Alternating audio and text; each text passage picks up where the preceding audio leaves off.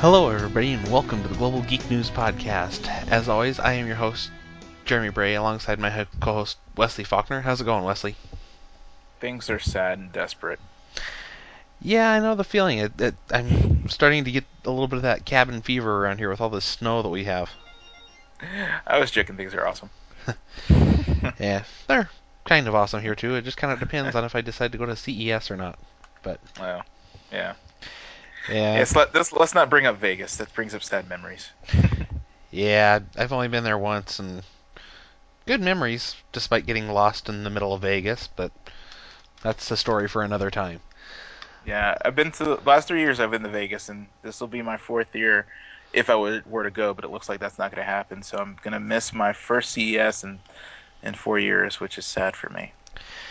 Yeah, I've been getting PR stuff from just about everybody wanting me to come to their different press conferences and wanting to do one-on-one demos of products and stuff. And I want to go and I want to play with some of the stuff, but so far I haven't heard of anything too much that I want to, or at least for what they're telling me so far, that I really want to see. So I haven't really decided if I'm going to go or not. I don't know if the weather is any warmer than it is here. That could be reason enough for me to go.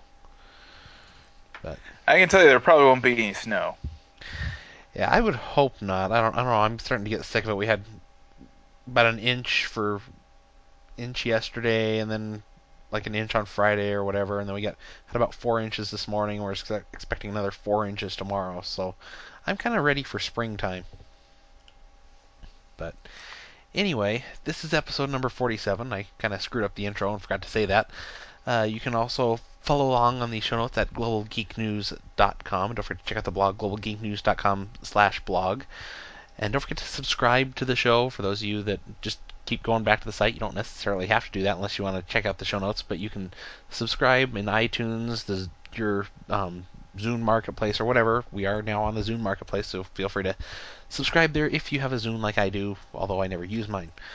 Um, anyway, go ahead and actually, right before we jump into the stories, I do have I have a good number of my PDC videos edited and ready to go up. Hopefully, I'll start getting those up starting tomorrow, as well as I have an interview that'll be a little bit of a surprise, and by that I mean I can't remember um,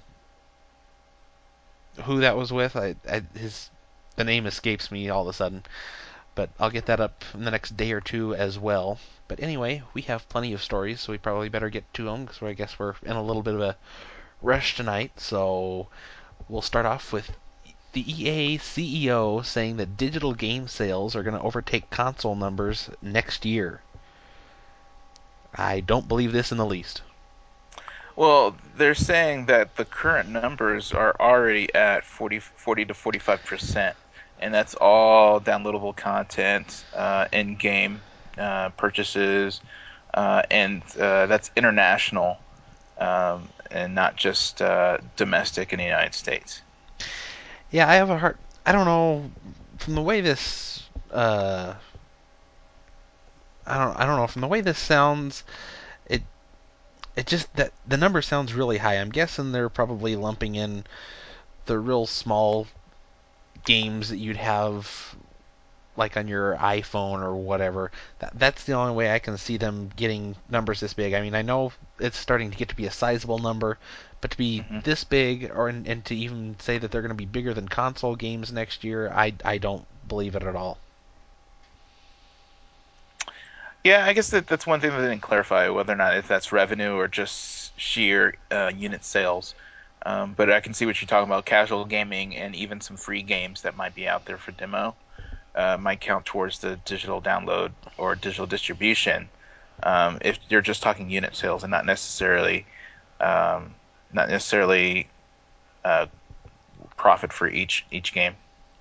Yeah, I just it just doesn't make a whole lot of sense to me. I mean, if you've ever used EA's digital download service and actually had success with it, you're lucky. I mean, I've tried it once and I couldn't get the stupid thing to work. Now, if we're talking about if Steam or something like that, that's a great experience, and I would say that makes up a decent percentage, and that I could understand. But if they're talking about like using their own digital download service that's just terrible, I don't see how that could be possible, especially when you're a lot of these major titles like a Halo or a Modern Warfare 2 or whatever that are still having these midnight launches where there's lines of people out the doors of the stores and everything. I just don't see that most people are getting their games via a digital download. Well, maybe overseas, and maybe they're counting pirated games too. That could be a huge number. Um, I'm not sure where they're getting that numbers. They don't really have a good breakdown on this article, but I can totally see that they're talking about console games and how future consoles, especially when you talk about Xbox currently and the Wii currently and the PlayStation Network, how they're already moving towards digital distribution for at least some of their game content. Mm-hmm. Well, one of the things that gets me, I know if I'm like using Steam or whatever, I don't have to really worry about hard drive size because I've got a couple of terabytes on my machine, so I'm not really worried about that. Or even in my PS3, I got an 80 gig drive in there, and I could easily throw in a terabyte drive if I wanted to. But when you're talking about the Xbox and downloading games off the Xbox Live, for a long time there, they didn't have a system over a 20 gigabyte system. So Hmm. there's millions of 20 gigabyte systems floating out around there that you can't put very many games on there. I I basically have it full, and I've only got a couple of games, and maybe some demos and stuff. But by the time you throw in movies and stuff, there's really not much room for games, especially when games anymore are taking up several gigabytes. True, but you also have to realize, yeah, that it's going to be systems, not PC systems, not just console systems. But downloading and deleting still counts as two downloads. So if you're, and once again, if they're counting demos, then I can totally see how that's possible. Yeah, I don't know. I wouldn't think you'd count demos and something like that, but I don't know.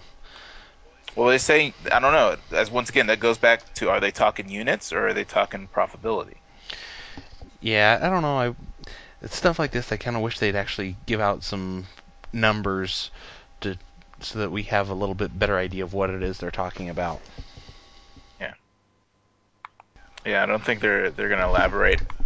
They also don't want to probably give that much into their books, give that much exposure onto their books. So that's why they're being intentionally evasive.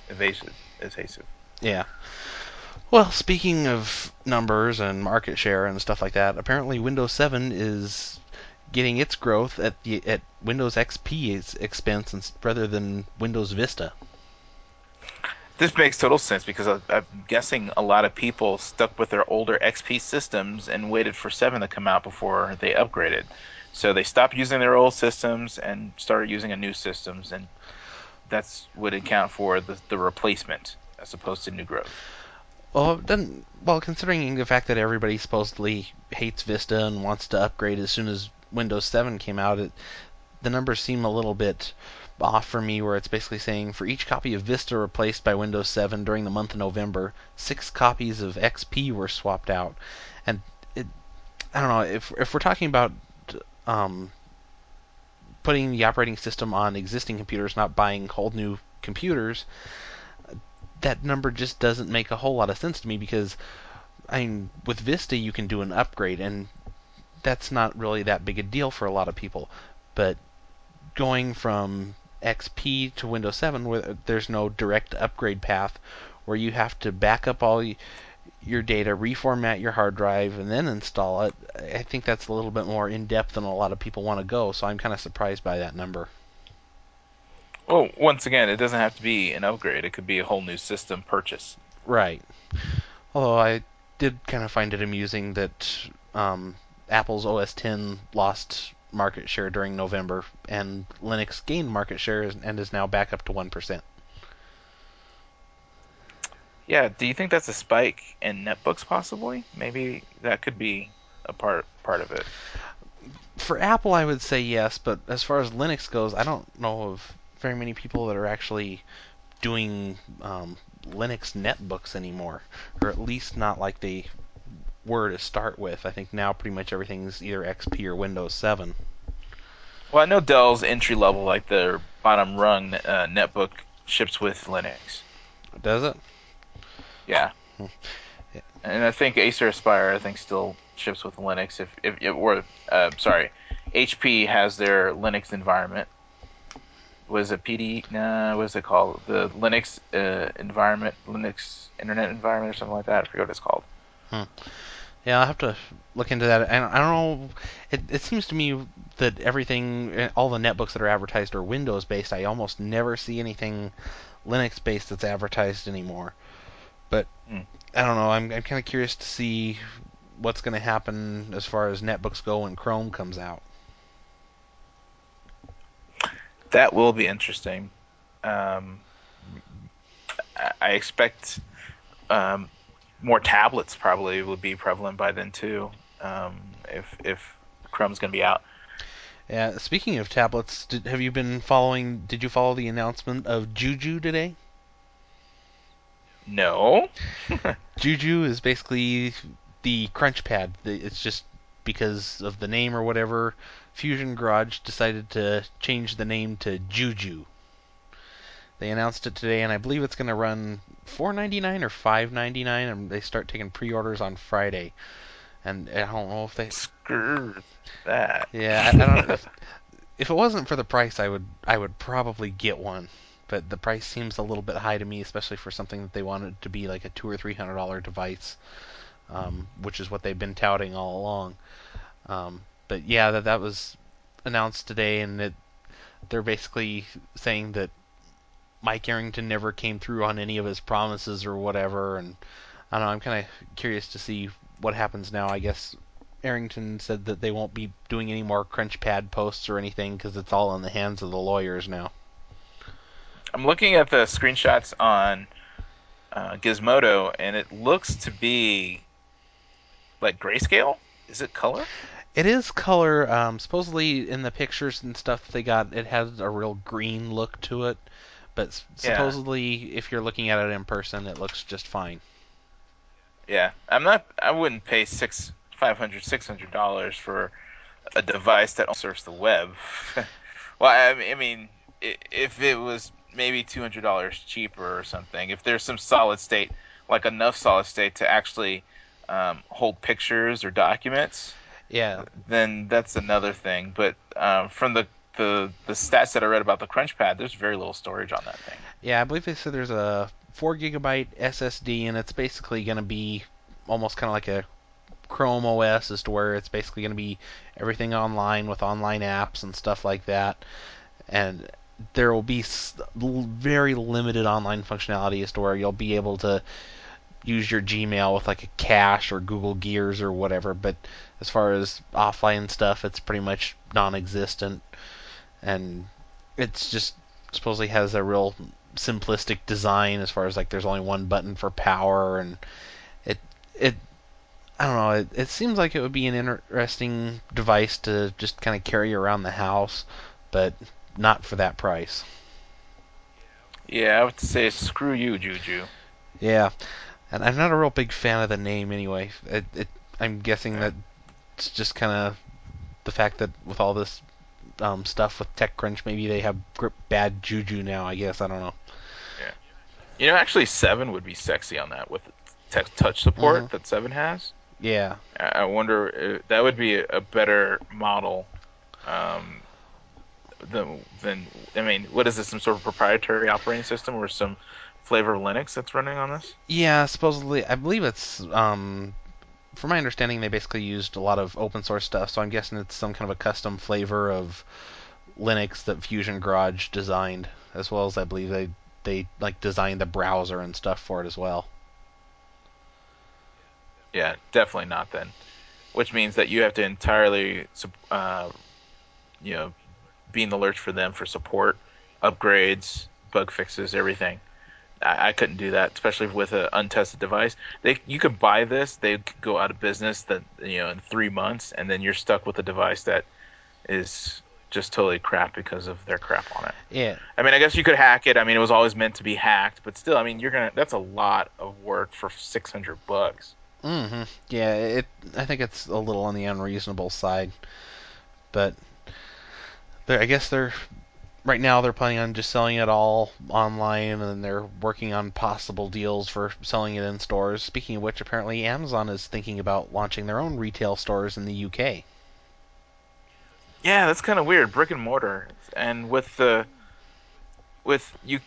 Amazon being they're mainly U.S. based business. I wonder if they're gonna have to pare down to because like once you start talking brick and mortar, you're actually talking real inventory, not just in time shipping. hmm Yeah, I would assume that it probably wouldn't be too bad because they probably already have warehouses and stuff over there, but it just doesn't make that much sense to me since they seem to be doing so well on online. I don't know why they would want to have a physical presence. I don't know about over there, but I know over here the whole physical presence idea has always presented a problem to them in terms of sales tax, where they're they've dropped their affiliate agreements in several states because Hmm. the states are ruling that having affiliates there represents a physical presence, so they can collect sales tax on that. So I'm guessing that maybe that's not an issue over there or what, because it seems like that would be a major shift in policy if they did that. Or either they reach some sort of growth ceiling in which the awareness of online shopping hasn't reached the masses yet, and the brick and mortar is a way to introduce people to the brand without having them to go online and getting the exposure they would get otherwise. That's the only thing that makes sense to me, that there's some untapped revenue that they can't get online. Yeah, maybe. I'm not real sure. It it's just a move that doesn't seem to make a whole lot of sense to me. I mean, I understand that they're starting to do a little bit more of their own stuff. I mean, they've got the Kindle and the Kindle DX and stuff like that, but now they've also got their line of low cost branded cables and stuff, which Hmm. that would be good. But I don't see being able to use that to make a store out of it. I'd say maybe more use that to as a way of getting into existing retail places to compete with something like a Monster Cable or whatever. But I really don't see that or anything as a way to justify having a retail store. Or maybe it's the strong pound against the weak dollar that makes it a special environment in the UK in which they can actually make money just importing goods from the US and make it a low risk proposition for them. It could be. I don't know. I'm kind of curious to know if maybe this would help on like import costs and stuff because I get like a lot of my music and stuff from the UK, and if it would be possible to have something like this to where it would reduce the import costs, I'd be all for that. Yeah, we'll see. It's funny. I mean, you never see something build up an online mecca than to produce a retail environment. It sounds a little backwards for me, but more power to them if it works out for them. Yeah, I don't think anybody's ever done this before, so if they can make this work, they'll probably be the first. Yeah, I know Tiger Direct, with the purchase of Comp was it not CompUSA? It was CompUSA and Circuit City. They're dabbling in this a little bit. hmm I still have no idea how that went or how it's going. That story kind of just faded into the ether, but um, maybe it was very successful and we just didn't hear about it because it didn't fail. Last I knew, things were seemed to be going good. I don't know how much from the whole Circuit City side of things. I haven't heard much from that, but from the sounds of it, they're working on getting CompUSA back on its feet, and things seem to be going pretty well as far as that goes. But I don't know. But apparently, while Amazon is looking to move into the physical space, TV executives are terrified of getting into the digital space. Yeah, I actually love this story. What a TV exec's daughter was moving into her dorm, and she was telling her mother that she did not need a television. And the exec said, "You're going to have a television if I have to nail it to your wall." Yeah, that's I was kind of surprised by that. I mean, this is coming from Annie Sweeney, the president of Disney ABC Television, who's like a big partner in Hulu and stuff, and the daughter Hmm. wants to use Right. Hulu, yet the parent seems to be forcing a TV on them. Yeah, and I hate reading article stuff like this where it says that Hulu isn't making any money. It cannot be not making money. It may not be making as much money. You can't tell me that Hulu's actually losing money. Hmm. Yeah, as far as I know of it, it's making a decent bit of money. I mean, not what you'd see for a normal broadcast TV show or whatever, but it's still making a fair bit of money from my understanding. Yeah, so I don't know why people are complaining. It's growing. It's the future. Why, they should nurture it to be the pioneer, to be behind the driver's seat of the future instead of trying to turn people towards a model where people are migrating away from. Hmm. Well, it's actually kind of considering this is coming from the president of Disney ABC Television Group, it kind of makes me question their whole commitment to Hulu and online distribution. Yeah. And with the Comcast acquisition of NBC, you have to worry about that too. Yeah, speaking of which, one of the top Comcast guys, he was asked about Hulu and if there's going to be some kind of a paywall there. He said there's no pay service at all in the cards.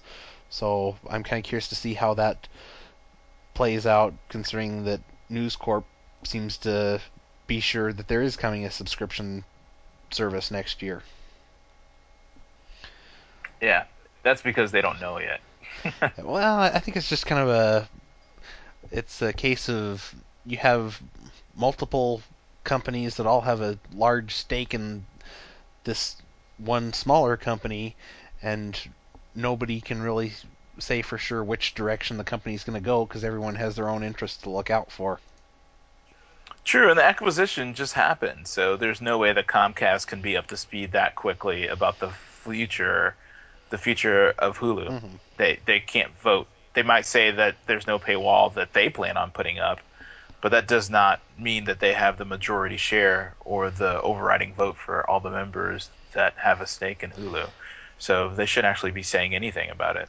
Yeah, and I'm not sure um, how much of a presence they can really have in Hulu to an extent because I mean they've already got all their own video on demand stuff, and it would be interesting to see if they could integrate it into the video on demand stuff. But considering you have News Corp and Fox and everybody and ABC Disney that's all involved in it and other people, that's it's not something that they would allow to be integrated into the video on demand stuff. I wouldn't think so.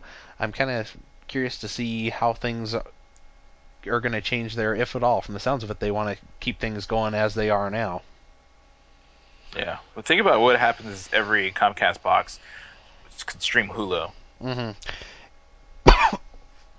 Excuse me. I Okay. forgot to hit the cough button on here, but yeah, I don't know.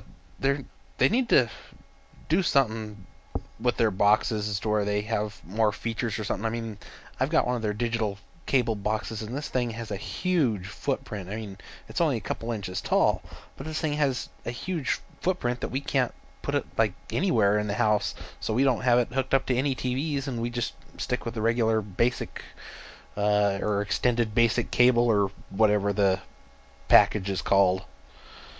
Just because, I mean, if it had another purpose that I could stream stuff from online or whatever, I might be a little more inclined to try and find room for it somewhere. But if it's just going to give me an extra 5 channels I really don't care to watch anyway, it makes no sense for me to even have the box in the first place. But Yeah. anyway, Yeah. Well, one bright note about this story right before we leave. Um, hopefully the daughter can educate her mother about how people actually consume content, and maybe there's some hope there that through this, it's making it more vocal, that there's some education that can happen. Yeah, I hope so. I don't know. I'm kind of curious to see how this plays out and if the daughter can manage to enlighten her mother at all. But I don't know. It just kind of scares me when people that are this close-minded run such large companies. They usually do. Yeah, but I don't know. I guess it's better than Apple, I guess. So anyway, now that I got my nice little shot in there at Apple, Well, who's on the board of ABC and Disney? I believe Steve Jobs. Ah, oh yeah, really? I'm not sure who else. I assume Michael Eisner's still on the board, and I don't have a clue who all else. But anyway, back to the physical format of things. Apparently, Blu-ray sales have doubled, while the DVD sales are starting to slip. Which makes sense. The blockbusters from the summer are now being released. It was about 3, 4 months ago. So all the movies that were big during the summer are now coming out on disc. And given the price of cheaper Blu-ray players, and of course the PS3 with their price slashing, makes it more capable, much more of a obtainable machine for people to start watching movies on. Yeah, this is something that I've kind of been touting ever since the PS3 was announced, and there was the whole HD, DVD, Blu-ray war and everything, and that the PS3 was the biggest factor that Blu-ray had going for it. And when the PS3 dropped down to the 299 price point, that was the biggest shot in the arm that Blu-ray sales have seen so far, above and Hmm. beyond winning the HD wars and everything else. So that doesn't surprise me at all, and I'm sure that's going to go up, especially with on Black Friday. There were, I think it was Walmart selling a Blu-ray player for, I think it was $79. So now that these things are Hmm. actually affordable, I think we're going to see this start to climb at an even faster rate. But at the same time, they still have the problem of the actual movies themselves are still too expensive compared to a DVD. I mean, look, most Blu-rays run, I don't know, anywhere between $20 and $35, whereas a DVD I can go to the bargain bin and pick something up for $5. And I think that's kind of the biggest problem that Blu-ray has right now. Yeah, that's no, it's just the prices are always a barrier, at least they are for me. But I think people kind of maybe when they spent the several $1,000 or maybe the several $100 for a new HD TV during the switchover this past summer, that also could be a reason why they decided it's not that big of a deal to spend another $200 on a Blu-ray player. Or people who delayed the switchover till later on till now, maybe they did get a Blu-ray player when they broke down, then buy a TV. So maybe they're feeling the same way, where like everything's more expensive, including the discs that go with this new TV. And maybe some of those people are willing to pay the extra money, at least for now.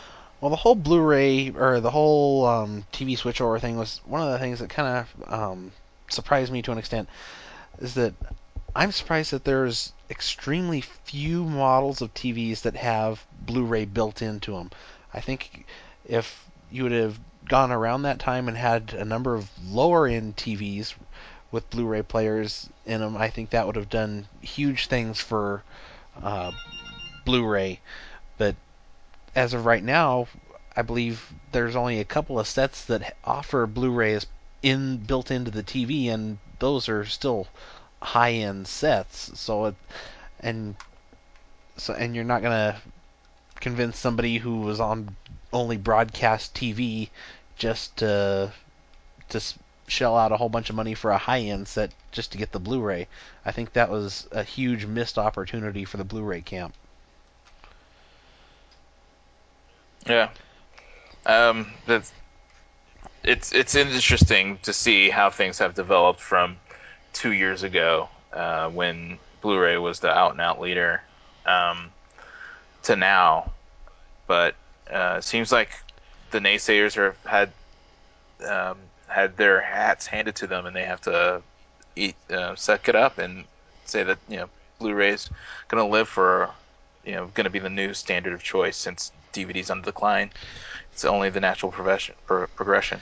Yeah, as far as the numbers go, Blu-ray sales have doubled, but the DVD has slipped 7.89%, which it's still at a high, in terms of sales, it's still at a high of 491 million, and between the two, there's still a growth of a little over 1% in terms of movie purchases, which you wouldn't know that if you listen to like the MPAA, who's always complaining, "Oh, we're so hurt by piracy. Our movie sales are shrinking. Everybody's turning to piracy." Well, that's just a load of crap. Hmm. Speaking Yeah, of piracy, crap. yeah.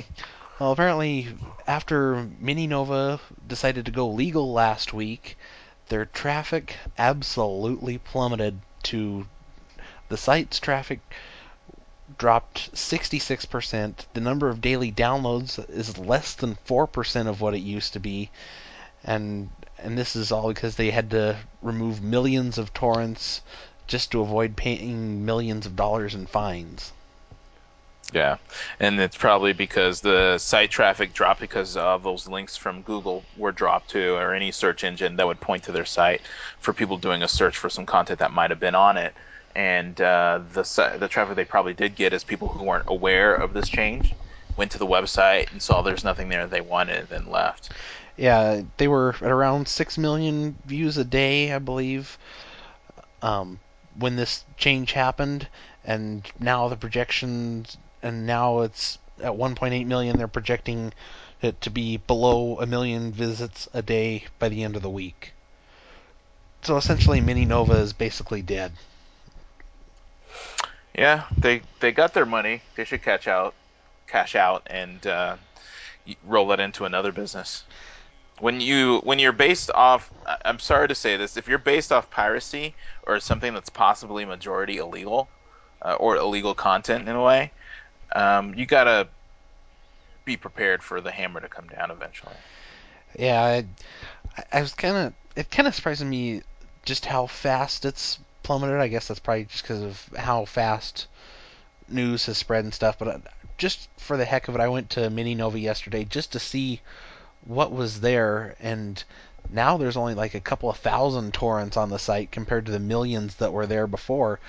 So the big problem is that there's no real major content on the site for people that to want to go there. So there's no real reason for people to visit there because there's not that much free legal content available, or at least available that's Yeah, distributed via BitTorrent anyway. yeah. If they retool, as we talked about the other day, there's if they sit back and re try to reinvent the business, there's a chance.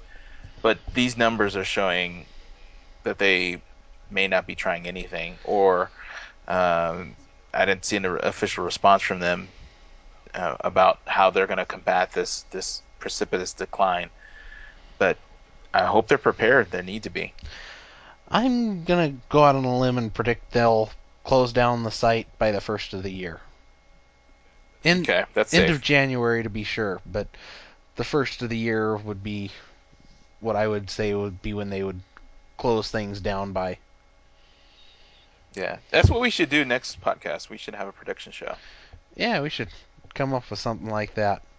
But something that I wasn't expecting to predict was that apparently an anti-piracy group, Denmark's anti-pirate Gruppen, has claimed that if you it's okay to break DRM, assuming you're using it or you're assuming you're breaking it to make your own personal copy, then as far as they're concerned, it's legal, even though it's actually not legal.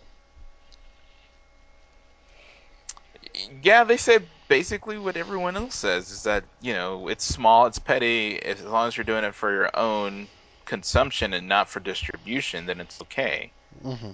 But that's what they're saying, that they're okay with this one instance. So it's case by case, it seems like. Yeah, this is kind of an interesting story. I've been following it for the past week or two, or however long it's been going on. Basically, a Danish copy fighter by the name of Henrik Andersen has sent a letter to the anti-pirate group and saying, "Hey, I've got all these DVDs and stuff that I made personal copies for, but to break them, and I think we're talking about like 1,000 DVDs or something like that. But to break them, he had to, or to copy them, he had to break the DRM. So he was giving them up until a certain date to respond and sue him if they wanted to, because it's basically a little bit contradictory in the law in that it's and essentially it's the same thing here in the states in that you can have a backup of your DVD, but at the same time you're not allowed to break the DRM on the DVD to make your backup. So he was basically looking to basically take this to court so that we could have a certainty in terms of, is it legal to do anything to get that backup, or is it illegal to break the DRM for the backup, and or just kind of which thing is paramount here. So I've been kind of following this the whole time, and he, after the deadline passed, he hadn't heard from him, despite the fact that they said that they would respond to him. He even went and turned himself into the police, and last I knew, they hadn't even done, the police didn't really seem to care about that either. Yeah, they well, I don't think that they actually went to the police, but I don't think they would care because it would probably cost more to prosecute him than, uh, especially since he's turned himself in, that they would get from court fees and all that stuff, probably in Denmark. But I agree, this has to be settled some way. So legally, if we're talking about in practice, something we already know, then just make it legal to make sure that what's in practice lines up to what's legal. Mm-hmm. Yeah, well, that's one of the things that I think they need to change about like the DMCA is that, yeah, you should be able to have a backup copy of your stuff or whatever, but they need to make a provision in there saying you can do whatever is necessary, whether it's breaking DRM or whatever, to get that backup, just so that you're basically not turning everybody into criminals just because they want to keep a backup of their movie or CD or whatever. Yeah, it's one of those things where we have to, I'm not sure if I mean, they passed a law here in the United States about CDs, but not for DVDs specifically. I think we just not at that awareness level that people actually want to make copies of movies. Of course, you want to put CDs on a CD player, but who wants to put movies on your iPod? Nobody does that. At least that's the mentality currently. Yeah, it putting take ripping DVDs and putting it on your iPod is generally not the easiest experience, so a lot of people don't mess with it. I mean, it's some I've messed with it in the past. I really don't do that much generally. Anything I really care about, especially if I want to watch it mobily, I'm probably going to pirate anyway, so I don't have to deal with the whole ripping process, just the transcoding process. So that's just kind of the way I've always dealt with it. But speaking of piracy, apparently uh, just outside of Chicago, a 22-year-old woman was trying to do a little bit of filming for her sister's birthday party in a movie theater. Happened to catch a couple of frames of the new Twilight New Moon movie and is being charged with felony movie piracy because of it. Well, it was more than a few frames. It was more like a few minutes, but still, I mean, it wasn't. That's not. She was pointing at the screen and just sitting there and trying to capture the whole thing. They're celebrating the birthday party in the theater, and there's no warning, and there was no alerting by the ushers about what seeing. She was being obvious. She wasn't being sneaky, and there was no warning letting her know that, hey, you can't do that. We might prosecute at all. And she has spent two nights in jail for that. Yeah, the usher went and got the manager. The manager of the movie went and called the cops. She ended up spending 2 days in jail and is now being prosecuted for felony movie piracy, which, considering the fact that at most she got up to 3 minutes of video while in the theater, how much who knows how much of that was of the actual screen or whatever, because I guess they were videotaping singing Happy Birthday, which why you would sing Happy Birthday in the middle of a movie, I'm not sure. That doesn't make a whole lot of sense to me. But I don't know. I'd be amazed if a judge doesn't throw this out just because of how stupid this is. Also, like, if there's no distribution, so she didn't even leave the theater. If there's no distribution, can you really call that piracy? I don't know. They passed a new law a couple of years ago as far as piracy and like piracy and as far as videotaping in theaters and punishments and stuff, and they upped the punishments quite a ways. And I'm not sure exactly how that law um, treats stuff like this. Yeah. And that's basically the Well, law that they're going to have to go by, I'm sure, between that and the DMCA. yeah. Let's see how it sounds very draconian, and I was very scared that this actually happened in the United States. I was kind of surprised, but then again, I don't know. I know they're. I've. Well, I'm not going to say anything. But anyway, Well, I'm scared, I guess, because this did not make it to mainstream press. I guess is part of it. This really needs to be on television. This lady needs to start being on Good Morning America, Nightline, everything. She needs to tell her story to let people know that this is possible and this is the laws that we currently have on the books. yeah, something they need to do something like that, but it's kind of hard when it's the same like picture um, movie industry that basically has the same control of like the TV and the TV news and stuff like that, so they're the ones that can say what goes on and what doesn't. That's kind of where podcasts and the blogosphere kind of does things right. Is you don't really have any kind of controlling influence, and word's going to spread no matter what. Yeah. Well, it looks like it's on Chicago Sun Times, so one newspaper in a pretty big market. So hopefully this spreads. More people need to know about this. Yeah, it's just one of those horrible deals, and hopefully it gets thrown out, and maybe we can get a rewrite to the law or something like that. But speaking of things that the government needs to act on, I guess the FCC is now looking into why Verizon has increased its, or basically I think it's doubled their early termination fees.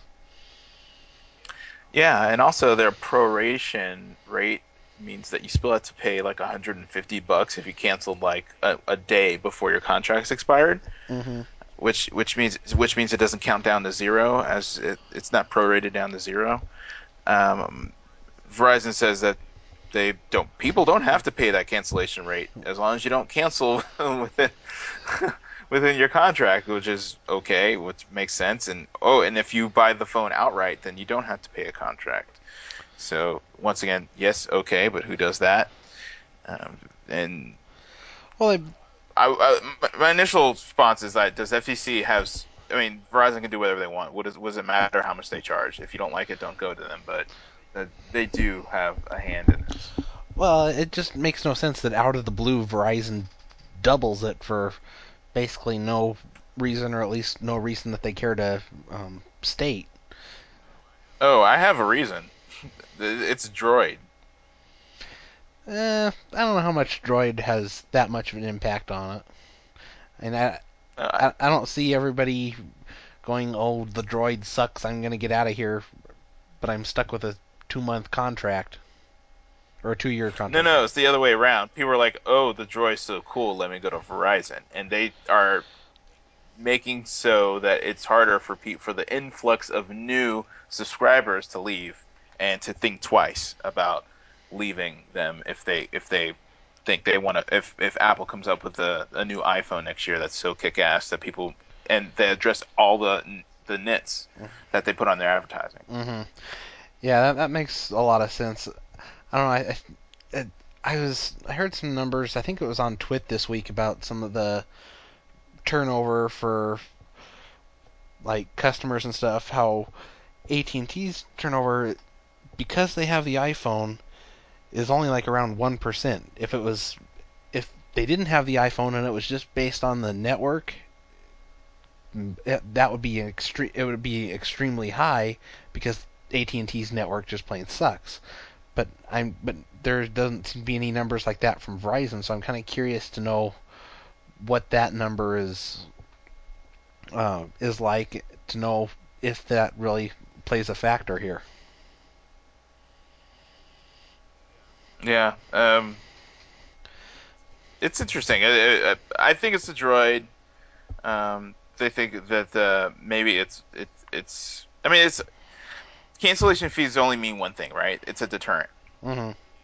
And what they're trying to deter people or is turnover rate. So I can't see it any other way. And the only way that you're concerned about turnover rates is unless you feel that there's going to be a mass exodus, which doesn't make sense for their existing base because they're grandfathered into the old contracts, and it's only new track contracts that fall into the 350 rate.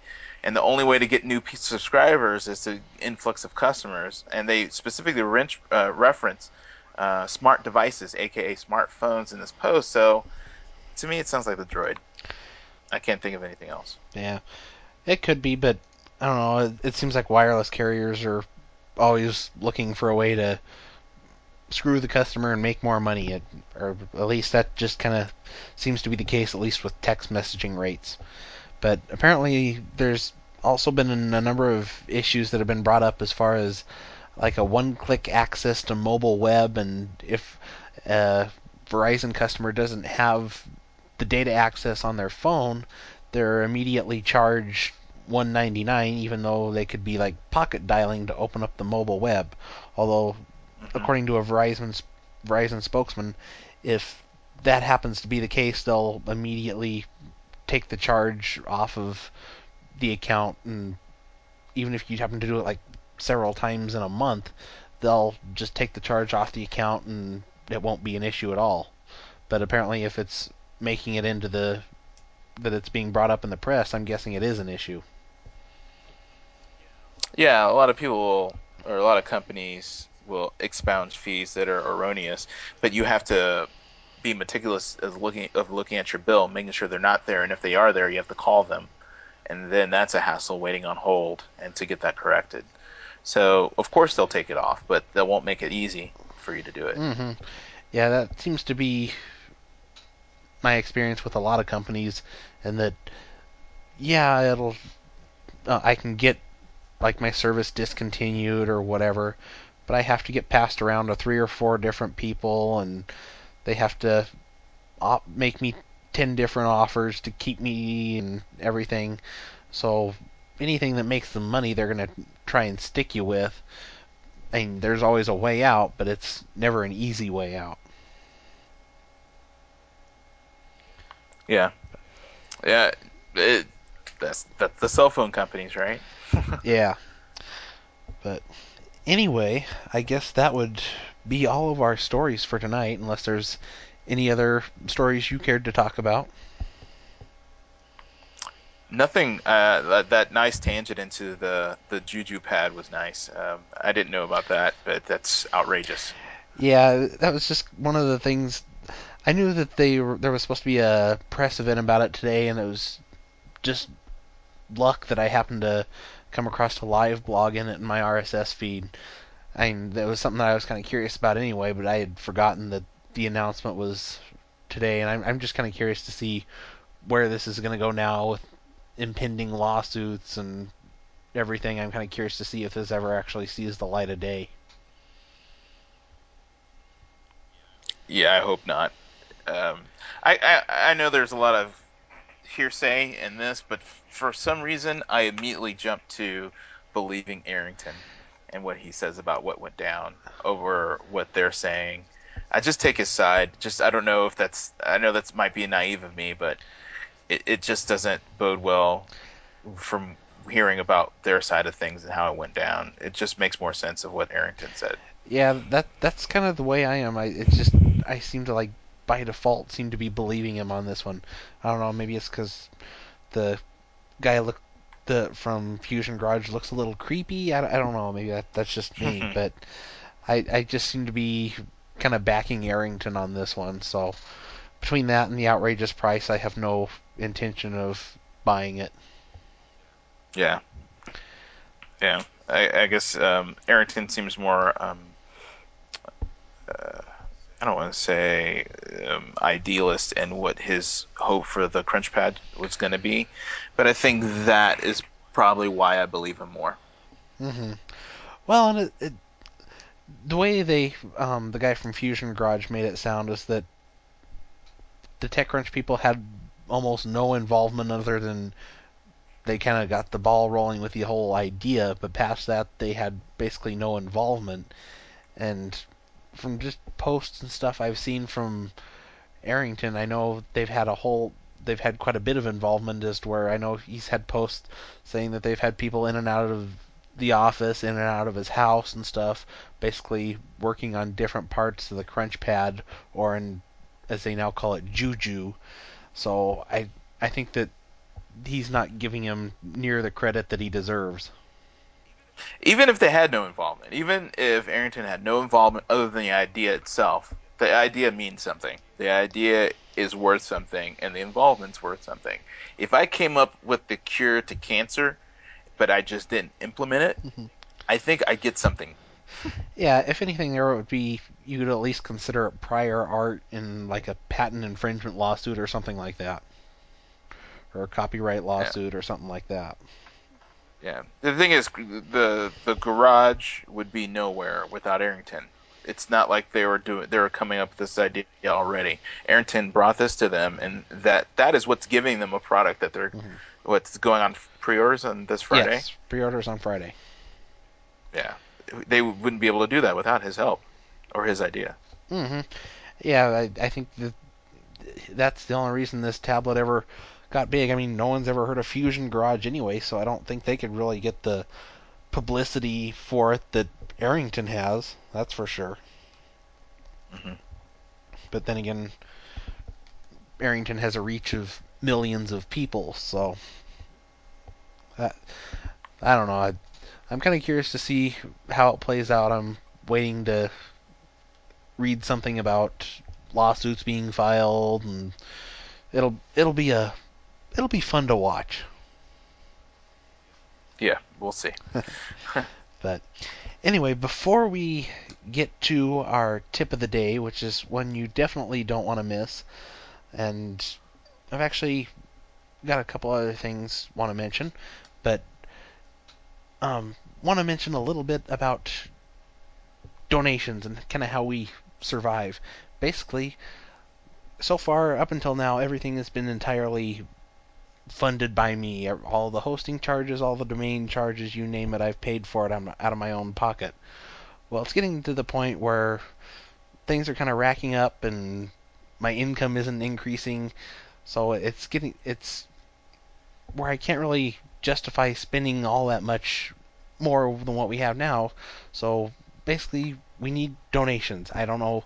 It doesn't matter how much you donate. Anything will help. If you go to globalgeeknews.com/donations, or you can just go to globalgeeknews.com. There's the donations button up on the top, and donate anything. It'll help. If you want to donate $10, great. That'll get you can post yourself a link on there so you can get a link back to your site if you're looking for some good help with some SEO or whatever. That's some good help right there.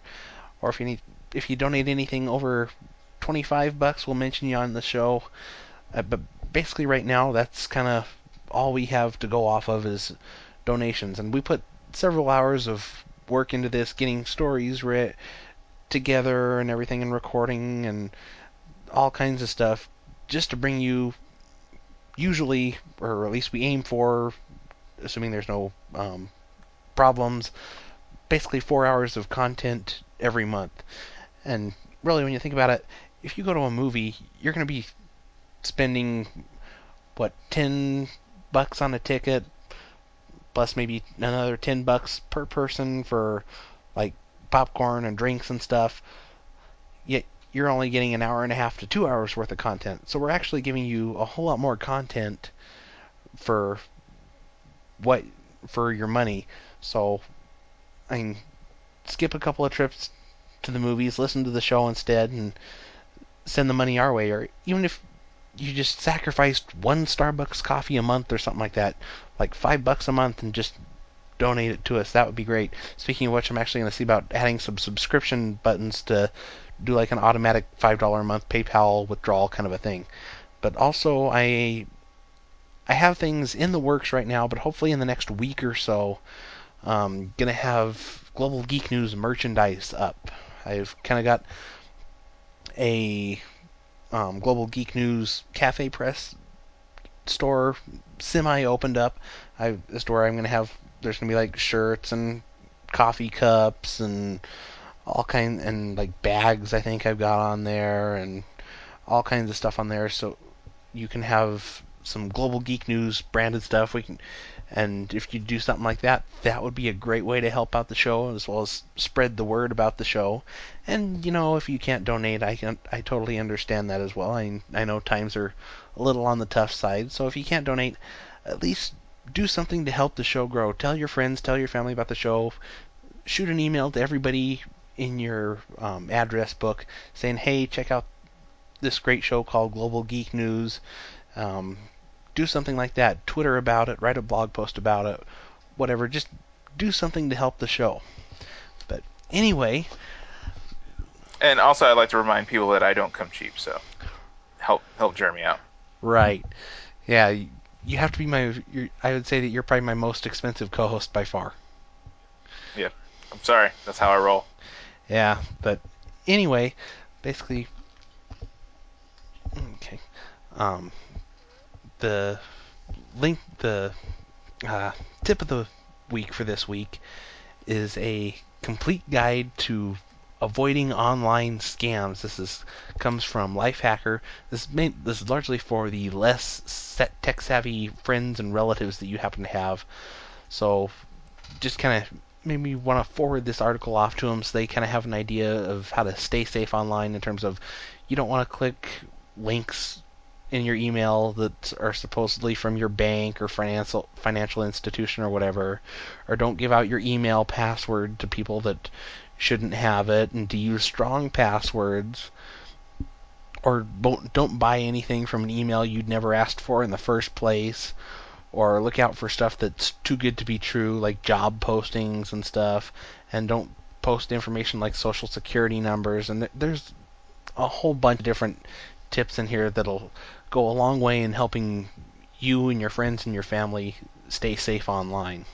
So definitely want to check that out. But of course, you can check out all of our stories in the show notes at globalgeeknews.com. And don't forget, you can also follow the show on Twitter, which is at Global Geek News. And you can also follow me on Twitter, which is at PCNerd37. And you can also follow Wesley on Twitter, which is at Wesley83. And I think that's pretty much it. Oh, and don't forget, you can also friend us up on Facebook. There is now a Global Geek News fan page on Facebook, so become our fan on Facebook as well. And I think that's pretty much it for this week. If you have any questions or comments for the show, you can feel free to leave them in the comments section of the show, or you can shoot me an email, pcnerd37 at globalgeeknews.com. And and if you have anything that you want us to do predictions on for our next show, make sure you leave that in the comment.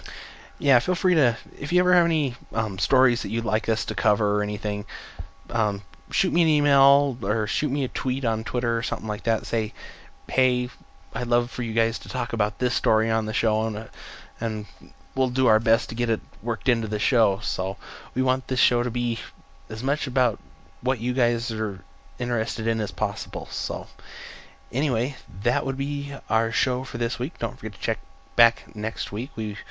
As far as I know, we should be having all of our shows throughout the month of December. I don't plan on doing anything special for the holidays, so I guess we will see you guys next week. Later. Ciao.